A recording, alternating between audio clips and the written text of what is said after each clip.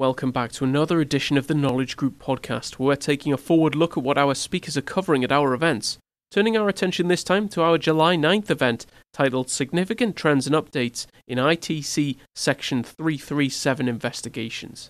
We're going live with this webcast, as mentioned, July 9th, running between 3 p.m. and 4 p.m. Eastern Standard Time. We're going to hear from two speakers today. We're going to hear from Blaney Harper, a partner at Jones Day, and Ryan Harrington, a managing director at FTI Consulting.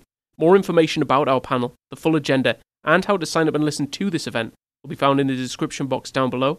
You'll also find the code podcast25.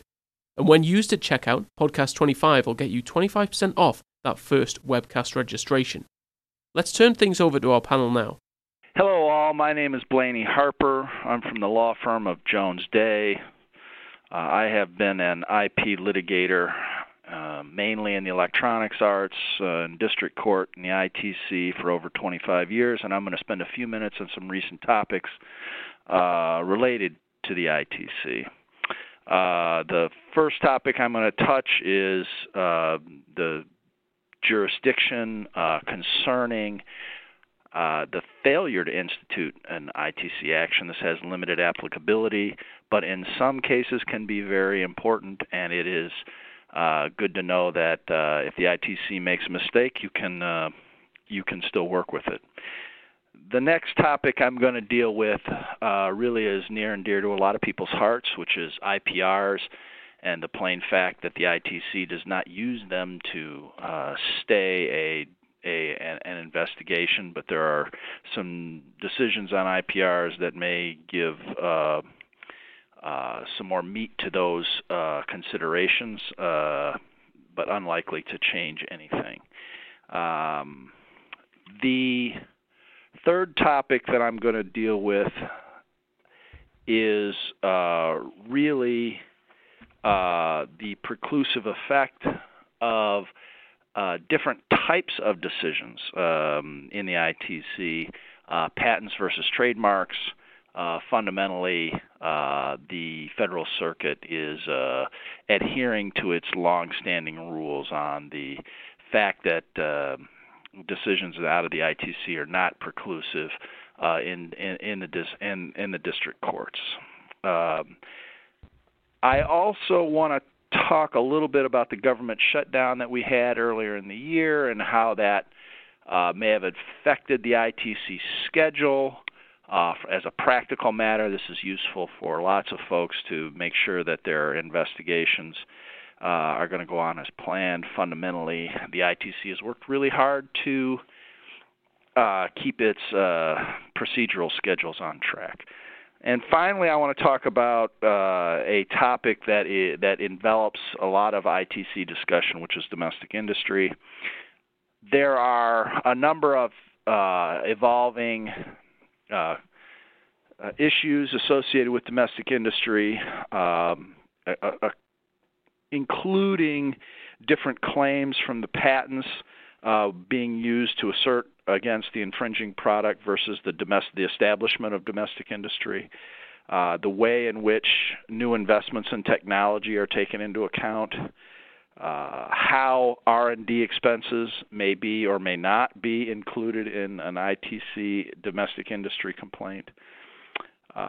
Standing is also one of the issues that is tied up a little bit with domestic industry, and I intend to talk a little bit about that. And finally, there is a few issues about the territorial limits of where the expenses are made that can affect domestic industry. So those are the topics that I intend to cover on this presentation.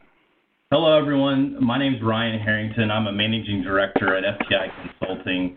I have more than 17 years of professional experience in applying financial, accounting, and economic principles to complex business disputes over a variety of engagements, including intellectual property disputes and specifically investigations that are brought before the ITC. At the ITC, I've served as an economic expert and testified in investigations there. What I'm going to focus on is some of the recent trends that at least I'm seeing regarding non-statutory Section 337 investigations.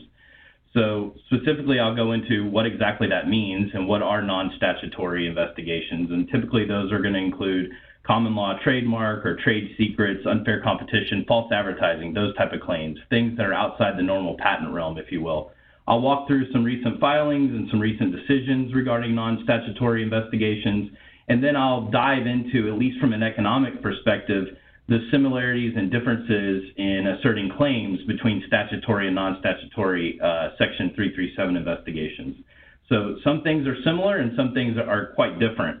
And specifically, when we get into the existence of a domestic industry, whether you have to show a technical prong and an economic prong, and whether you have to have a nexus to the accused product or the intellectual property that's being asserted.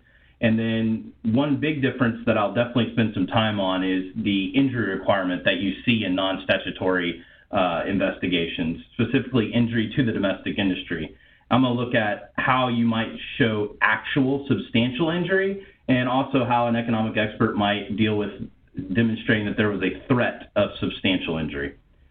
I'll start to conclude my topics when I go into what I see as kind of the next wave of non-statutory Section 337 investigations, and I will try to put together some war stories of what I've seen on the front lines, if you will, regarding some trade secret investigations surrounding trade secrets, investigations dealing with false advertising, and then investigations dealing with this unfair competition, specifically maybe the gray market.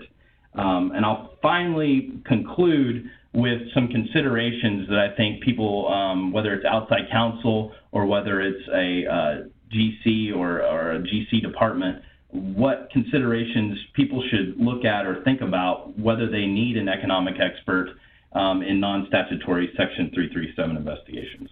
Thanks everyone for listening to this episode of the Knowledge Group podcast. Don't forget, more information about our panel, the full agenda, and how to sign up and listen to this event on July 9th will be found in the description box down below. You'll also find the code podcast25, and when used at checkout, podcast25 gets you 25% off that first webcast registration. We look forward to seeing you July 9th, and until then, take care. Bye for now.